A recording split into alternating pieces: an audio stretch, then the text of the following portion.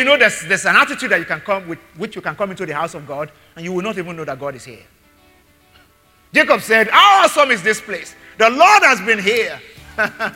This is none other than the house of God, and this is the gate of heaven. Because your attitude in God's presence is what determines what you are able to squeeze out of His presence. What do you call your church? And what do you call the church? Because what you call it is what you get from it. We can call it a garden of hypocrites. So you're going to get hypocrisy from it. And the world is calling church all kinds of names today. And some of us are also dancing along with it. Don't forget, I'm teaching about the power of the church.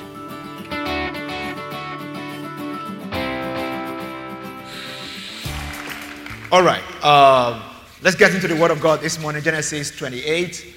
And I'll read from verse 10 down to 17. If you have not been around for a while, we're on the teaching series, which we've tagged Welcome to Church. So tap your neighbor for me and tell your neighbor, welcome to church. Yeah. Welcome to Church is a teaching series on the Church of Jesus Christ Universal. The implication on the local church, like the Elevation Church, what should be my disposition towards my church, and how does God want me to function in the scope of what He's doing in our world today. I'll start out this morning reading from Genesis 28, from verse number 10, a story of Jacob after he has received the blessing from his father, Isaac, and he was on the run. Because sometimes you are blessed, but you are yet on the run. Sometimes you are blessed, and you can still be confused. Sometimes you are blessed, but you may still be struggling emotionally. Sometimes you are blessed, but you may not know what is next. So Jacob was blessed, but he didn't know what was next. And he was just running away from his brother Esau, running towards the house of Laban, his uncle. He was blessed, but there was no expression of the blessing yet. And while that was happening, he got to a place that he was tired. The Bible says that the sun had set and he had to sleep. So let's read it from Genesis 28 from verse 10. Now Jacob went out from Beersheba and went towards Haran. So he came to a certain place and stayed there all night because the sun had set. And he took a stone of the place and put it at his head and lay down in that place. Then he dreamed, and behold, a ladder was set up on the earth, and its top reached to heaven, and there the angels of God were ascending and descending on it.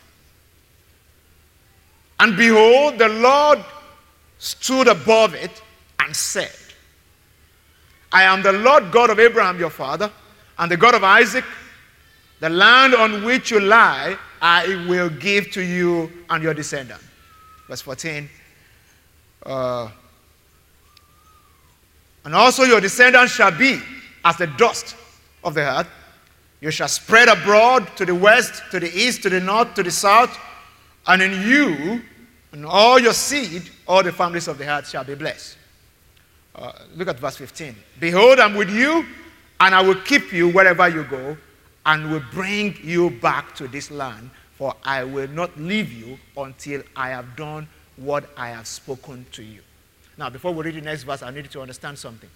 If you are where Jacob was at that time, this looks like all you need to be fired up to believe that you are blessed, though you look like a fugitive, but something great is ahead of you. That was what happened to him. The God of the universe spoke to him, reassured him that the blessing is not fake,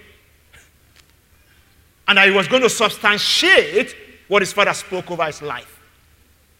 Because sometimes we second guess the blessing over our lives. How can you be blessed and still be running helter-skelter? I took a lot of courage many years ago when the Holy Spirit was speaking to me about this, reading from the story of Joseph and Mary. How can you carry the King of the universe, carry the Son of God in your hand, and you still have to run from pillar to post? Because sometimes you have a vision that is from God, and you are wondering, why am I still struggling with this vision? Your vision cannot be greater than the vision that God has for Jesus. Mary carried Jesus in her hands, and yet still had to run. Yeah. Still had to go, run, go to this place, go to that place. So the fact that you're struggling with what you have in your hand right now does not mean that God is not with you. Can I get an amen from somebody? Yeah. Doesn't mean that God is not with you. God is with you. God is with you and is going to actualize his blessing over your life. And Jacob had that kind of an encounter, which I believe shows us a picture of what God has in mind concerning the church. And this was what Jacob said afterwards. The Bible says Jacob awoke from his sleep and said, look at that, surely the Lord is in this place, and I did not know it. And he was afraid and said, how awesome is this place? This is none other than the house of God. This is the gate of heaven. How awesome is this place? This is none other than the house of God. This is the gate of heaven. This shows us a picture, an idea of what God has in mind concerning his church. When you and I come to church, we come to the place of awesomeness. The awesomeness of his presence. That's why we sang about his presence this morning. The awesomeness of his presence. That's what we have come to interact with. But you know, there's an attitude that you can come with, which you can come into the house of God, and you will not even know that God is here. Jacob said, how awesome is this place? The Lord has been here. This is none other than the house of God, and this is the gate of heaven. He said, I didn't even know it. I just thought it's an ordinary place. I just got stoned and, I'm just trying to be comfortable. Because your attitude in God's presence is what determines what you are able to squeeze out of his presence. How awesome is this place? This is none other but the house of God. Yeah, this is the gate of heaven. The Bible says Jacob rose early in the morning and took a stone of that place, and set it up as a pillar and poured oil on top of it. And verse 19, the Bible says, and he called the name of the place Bethel, though the place had another name before. But he called the name of the place Bethel, and Bethel means house of God. Bethel, the house of God. What do you call your church? And what do you call the church? Because what you call it is what you get from it.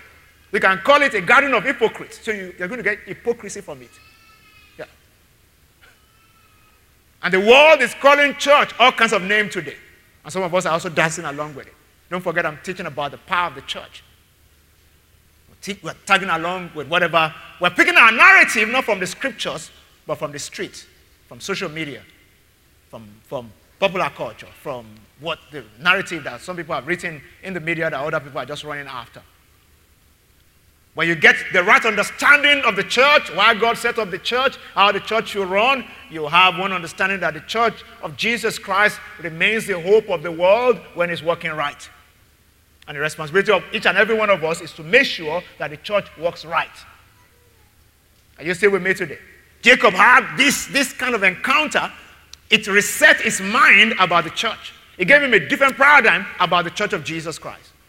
This is the house of God. How awesome is this place? How many times have you been to church and you leave saying, how awesome is this place? Because you got an encounter. Not because God is not present in church, but many people come into church with all kinds of attitude that will not even allow God to touch them. Yeah. You can't be in church and you're on Instagram all through the service. And you will say, how awesome is this place? Which awesome? Yeah. No. You have to make up your mind, I'm in God's presence. You see, Jacob had to go to sleep there, then God showed up. When you come into church with fretting and agitation and all kinds of things, and you surrounded yourself with all kinds of distraction, God can't reach you. Yeah, even if you're trying to seek him in your house, you need to put distractions away. When we now come into the awesome presence of the garden of the people of God, then we need to do better. But I'm not even stopping there. I'm just showing this symbolically as to the kind of attitude, the kind of mindset that we all need to have about church. Many people step into churches today with, they're very skeptical. And it's okay to be skeptical sometimes, but why don't you read the Word of God and understand what God has in mind concerning His church? And then you understand what I'm saying better. This is the kind of mindset that the writer of Psalm 84, verse 10 said. Even we sang about it one day in your court. Psalm 84 and verse 10. It says, for a day in your court is better than 1,000. And I would rather be your doorkeeper in the house of God than dwell in the tents of wickedness. A day in your court is better than 1,000. I mean, what can make somebody write this? Apart from the fact that the person has had an encounter. A day in your court is better than 1,000. And I would rather be a doorkeeper in your house. There are even people who stay close to the church, but they don't have the kind of attitude that will make God really be God to them. And we need to change all that narrative and to continue to say it. Jesus remains committed to his church. Nobody begged him. Nobody cajoled him when he said in Matthew 16, he said, I will build my church and the gate of hell will not prevail against it. Yeah. And there's nothing our word will say today that will make him change his mind. He's not a man that he will lie, not a son of man that he will repent.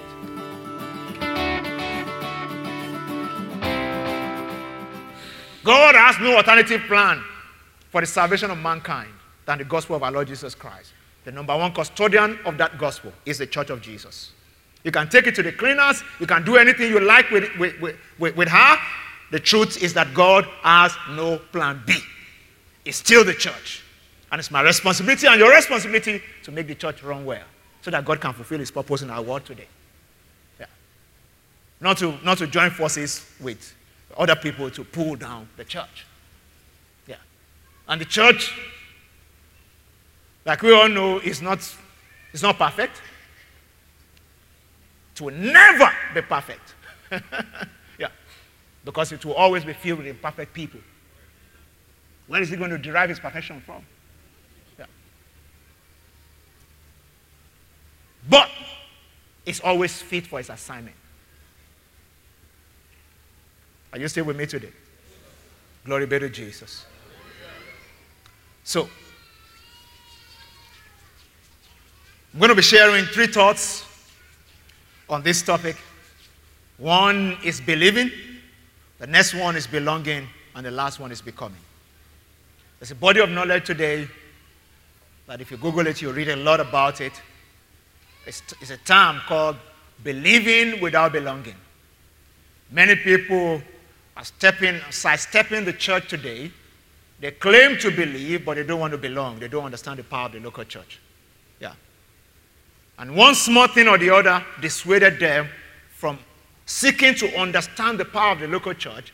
So, the easier thing to say is that I'm serving God in my heart and in my house. Yeah. God knows who is serving him. You know, people say that a lot. Yeah. That the states, the way church is today, God knows who is serving him. I'll just stay in my house. Or some people just say, I'll just go to a church where nobody knows me. Yeah. And I'll just sit at the back and I will go. Some people say, all these new generation churches, I don't want to. I'll just go back to Orthodox church. I just sit at the back. I sing the hymn. They don't make noise. They don't disturb anybody. And then I will just walk away and go back to my house. All kind of narratives going on out there. But where should you pick your narrative from? You pick it from the Word of God because you seek to understand why God set up his church. So the first thought is about believing. Believing. John 1 and verse 12. The Bible says in verse 11, he came to his own received him not. But as many as received him, to them he gave the right to become children of God.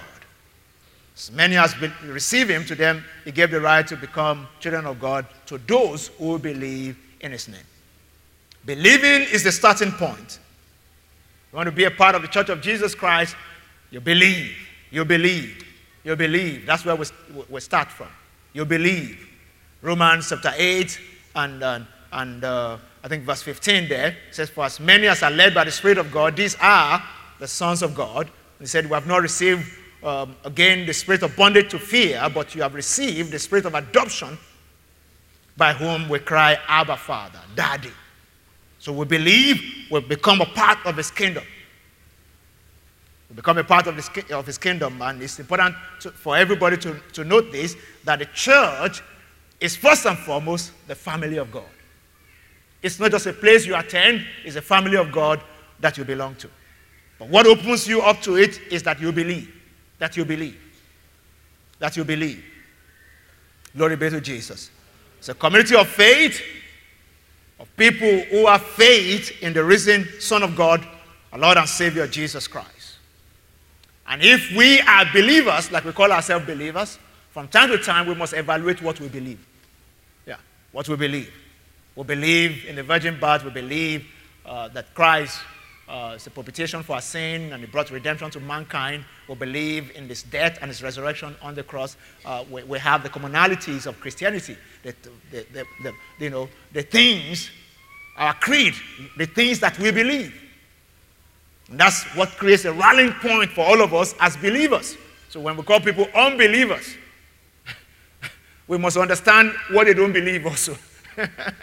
Because some people, just because you saw somebody misbehaving, you call them unbeliever. Yeah. But they may be believers who are still misbehaving. Praise God. But we must always reckon with what we believe and derive our sense of identity from what we believe and where we belong. Many people derive their sense of identity from many things today. Yeah. From their work, to family, to sports, and all kinds of things that people derive their sense of identity from. Some people, even people in this church, who would rather introduce themselves as Arsenal fan than a Christian. Yeah. Because they just believe that's where they derive their sense of identity from. If the king of the universe gave birth to you and is your father, and you are not proud of it, then you don't know what you have. Because there are people here, if you mention their name without putting prince or princess in front of it, they will fight you. Yeah. And there's the kingdom of Edo Kingdom or Ekiti Kingdom or, all those. But those are lesser kingdoms, and we celebrate those kingdoms. Yeah. But the one that is the King of kings and Lord of lords, the one who enthroned kings and dethroned kings, the God of all flesh, creator of the hands of the universe, calls me his son. I must flaunt that. Yeah, I must flaunt it. It's too much to hide. That's why the scripture says no man lights a candle and puts it under a basket, but he puts it on the top of the house so that everybody will see it. So where else should we derive our sense of identity from but from the one who loved us and called us his own? So we must derive our sense of identity from what we believe and from the fact that we are a part of Christ. 1 Corinthians chapter 12 and verse 27 calls us, it says, now you are the body of Christ and members individually. The body of Christ. We are the body of Christ and we are members individually. We are the body of Christ, we are members individually. And he said, in that place, that body of Christ, verse 28, God appointed these in the church: first apostle, second prophet, teachers, and afterwards miracles, gifts, healings, help, administration, variety of tongues, and all that. God appointed all those there because the church is also a resourcing center. But first and foremost, I must identify with the church and see myself as member in particular. Then I'm able to access the things that God has placed within his church. Glory be to Jesus. It is not enough to believe, you need to belong. You need to belong. It's not enough to believe, you need to belong. Our starting point is believing, but believing is not an end in itself. We have many people today, like I said, who say, I believe in my heart. I believe, nobody needs a church to go to heaven. You just need to believe. You are right to some extent. Believing is not enough. It's not an end in itself. It's a means to an end. God is not raising orphanages. He's constructing a family. Yeah. And the church is not an eatery where you just show up and say, give me rice. And they serve you the rice there. The taste is not so good. The way some people judge our messages, there's no salt in that message. So that church, have you heard people talk about church before? They will analyze all the church on this island, for instance, say that one, and they just have that one, the music is not good. This one, the message does not have salt and seasoning. This one, like as if they're talking about an eatery. Yeah. They say one, this one, I like the pastor. That one, I don't like the pastor's wife. This one, I like it. You know? And do you understand how God feels about all that? But when are my children going to grow up? So just children, infants, talking. It irritates everyone when you talk like that. Yeah. There's a place that God wants to plant you where he wants you to blossom and contribute vitally to the kingdom of God so that the church can walk the way it's supposed to walk. We don't treat the church like an orphanage. I appreciate and celebrate everyone who runs an orphanage today, but the prevailing thought in the developed countries is that it's better to put kids in foster care with a family so that they have a sense of identity. I don't know if you understand what I'm saying. We try to mix it up here, so people who run orphanages also try to mother or father those kids so that they can have a sense of identity. And they're not doing badly at that. And we appreciate all of such people. But God's original intention is that the child will grow up within the family. That's his original intention.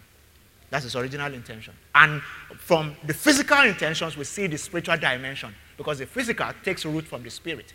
In Christianity also, God's original intention is that you and I will be planted in churches where we will be nourished, we will be resourced, and we will be brought up.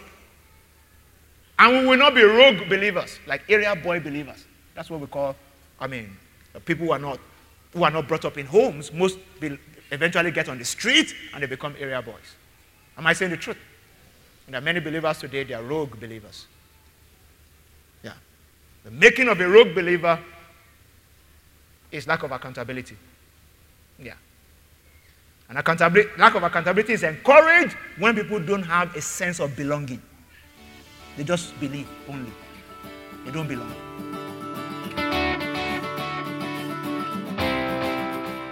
Welcome back.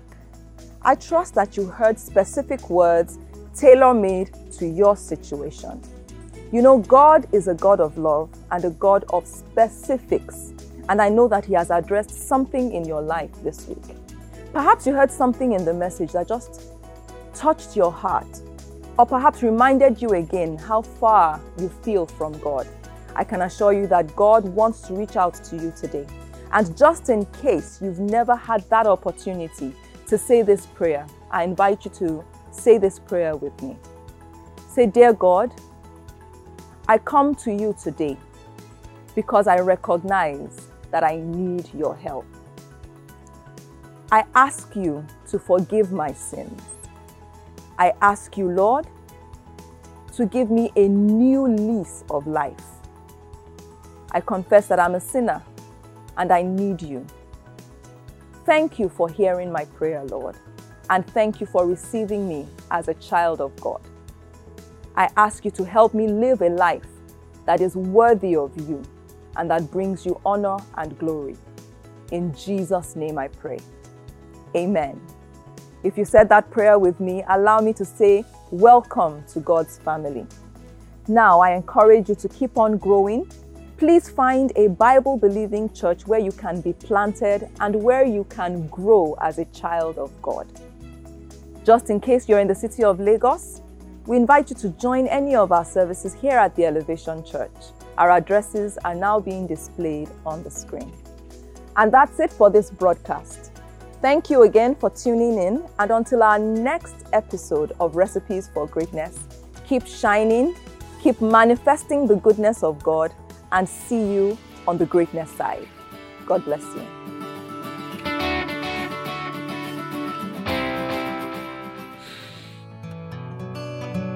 Have you been blessed by listening and watching today's broadcast? We'll love to receive your testimonies on how your life has been transformed. Send an email to info@elevationg.org. Are you in need of counsel?